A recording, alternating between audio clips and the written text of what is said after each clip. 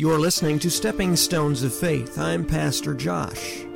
I would like to invite you to embark with me on a journey of biblical study.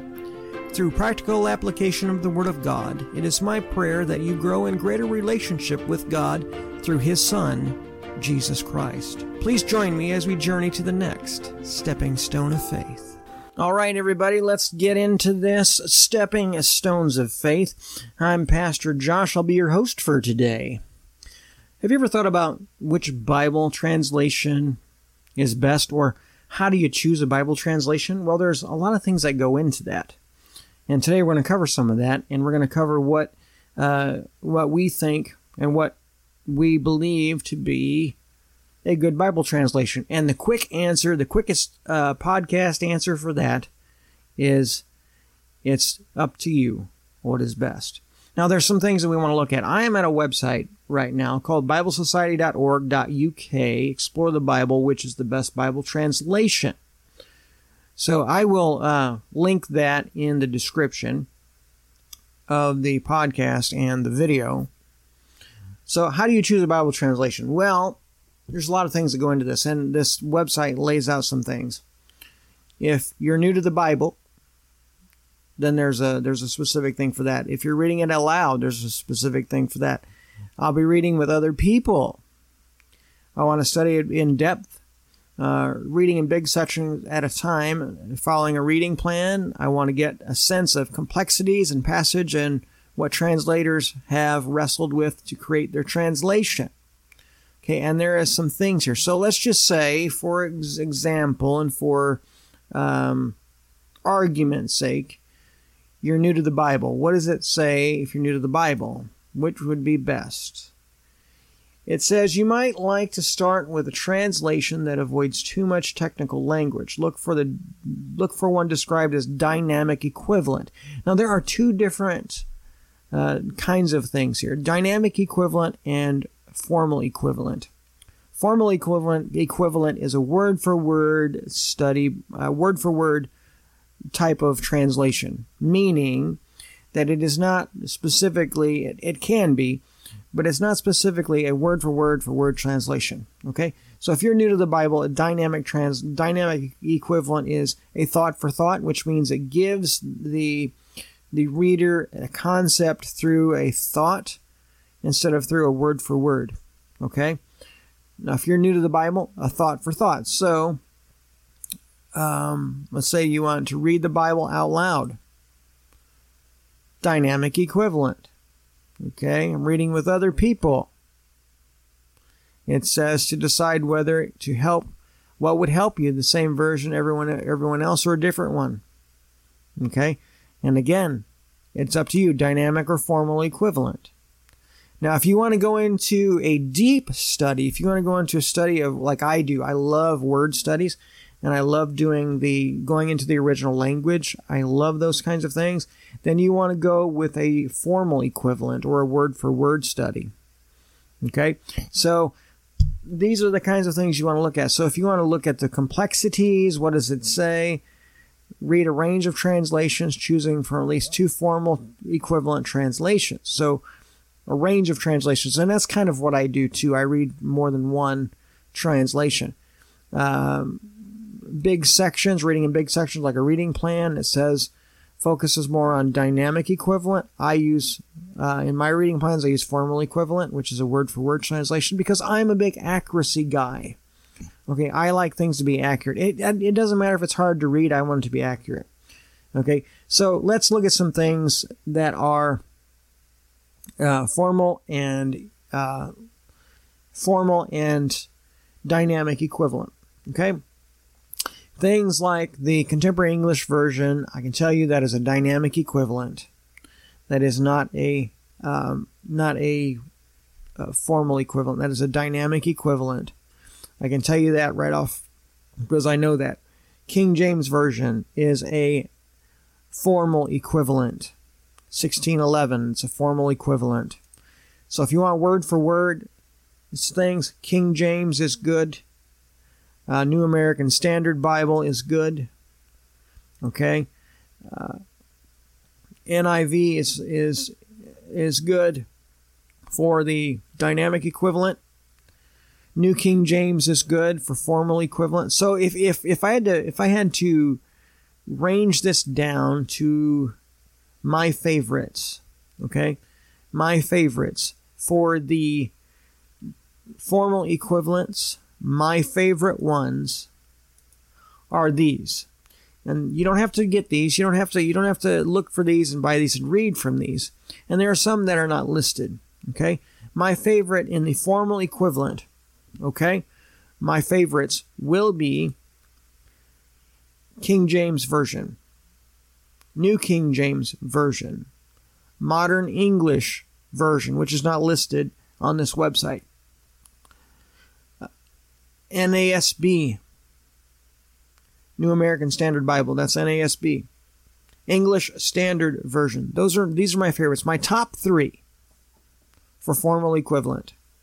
ESV, MEV, and NASB.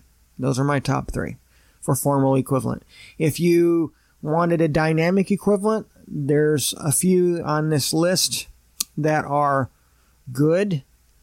Or maybe one on this list. Maybe one, okay?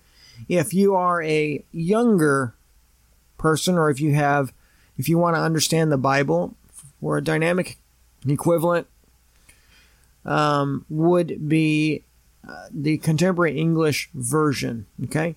If you're just getting into the Bible and you want to know those kinds of things, the Contemporary English Version or the NIV 1984 is the one you want for the NIV. There's a new NIV out there. I don't agree with it very much. The 1984 version is better than the 2011 version. I believe it's 2011. I would go with that. Now, those are really my only 2 on this list that I would consider a good dynamic equivalent. The CSB is a new one. That's a good one. I've got a few of those. That's a good one for a dynamic equivalent. If you're looking for readability and being able to read it out loud and being understandable, those 3 are probably the best that I can come up with. Now, if you are looking for accuracy and readability, the Modern English Version, which I read and I preach from on a regular basis, is accurate and it's readable. It's readable. You can read it out loud. You can read it and understand it, and it's very accurate. So I would suggest that to someone who wants to be able to read out loud over the NIV and over the CEV. Okay? So those are the things that I would do. And then I would begin, if you're new to the Bible, you pick one that you think would be good. You can pick what you want to pick. It's up to you. You can take this podcast and this video, and you can, take it or leave it. You can take my advice, or you can come up with your own conclusions, really. But the crux of this, the whole key of this, is not to focus so much on getting the Bible, which we should focus on getting the Bible, but don't make it a big thing. The big thing that you've got to make is the getting into the habit, getting into the idea that you have to read the Bible every single day. And it doesn't matter really which one you buy. If you prayerfully consider it, if you ask God to help you to understand it, you could buy the King James Version as a new believer, and if you sincerely ask God to help you to understand it, He will do that.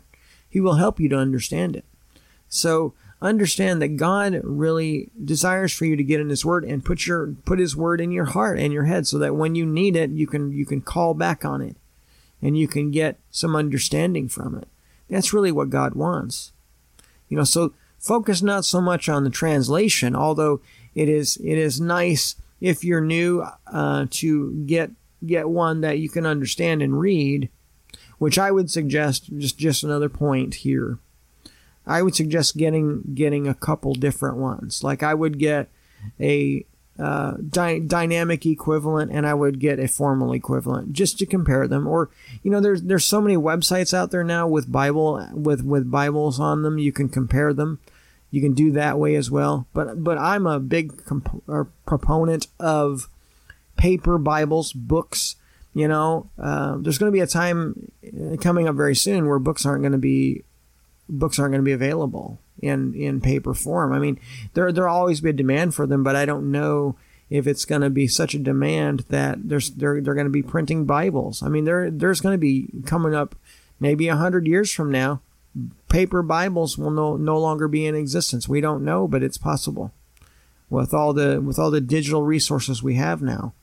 And so it is important, I think, to do the research online, get into the research online, look and see what it is, and try them out. Go to the Bible apps, go to like BibleGateway.com or Bible.com or whatever the case, whatever you choose, and just look through them, read some of them, compare them, and really all the research you could do in your day.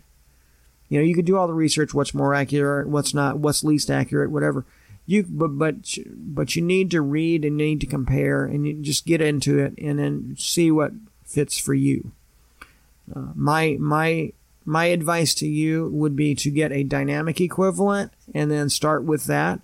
And as you grow in the Lord, and as you get to growing in the Lord, then go for a formal equivalent, and keep the dynamic one and use them together.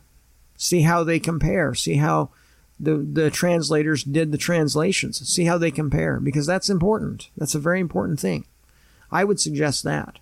That's what I would suggest, because there's going to be different ways you're going to be studying the Bible. You might want to get into studying the Word in an in-depth study, or you might just want to sit down and read it and just get it into your heart and life. But there's different translations for different purposes, and I am not against any of them.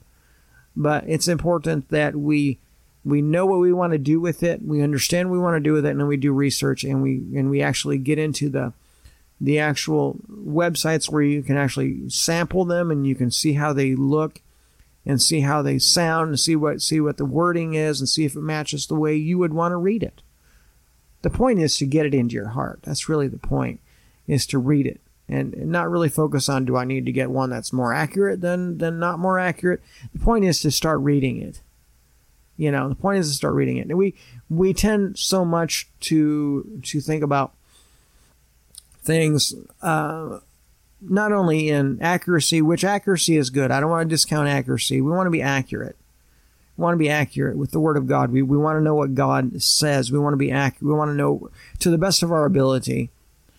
But we get into not only this kind of thing, but whether the Bible's a premium Bible, or whether the Bible is got top grain leather, or it's bonded leather, or if it's got 29 GSM paper, or if it's printed in another country, or whatever the case. And is it this company that printed the block, the text block, or which really.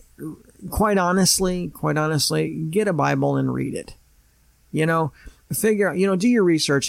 I would suggest getting a dynamic equivalent like a NIV 1984, okay, and maybe a modern English version or something like, or a New King James version. Getting both, and then just finding which one compares and finding which one is better. And you have the accuracy one for in-depth study, and you have the dynamic one for readability. Okay, so that would be my encouragement to you. Get a Bible and read it. That's the whole thing. Get a Bible and read it, and just trust God with it, and allow God to minister to you through it. Prayerfully consider it, allow God to touch your life through it, and allow Him to move in your life. That's basically the whole thing.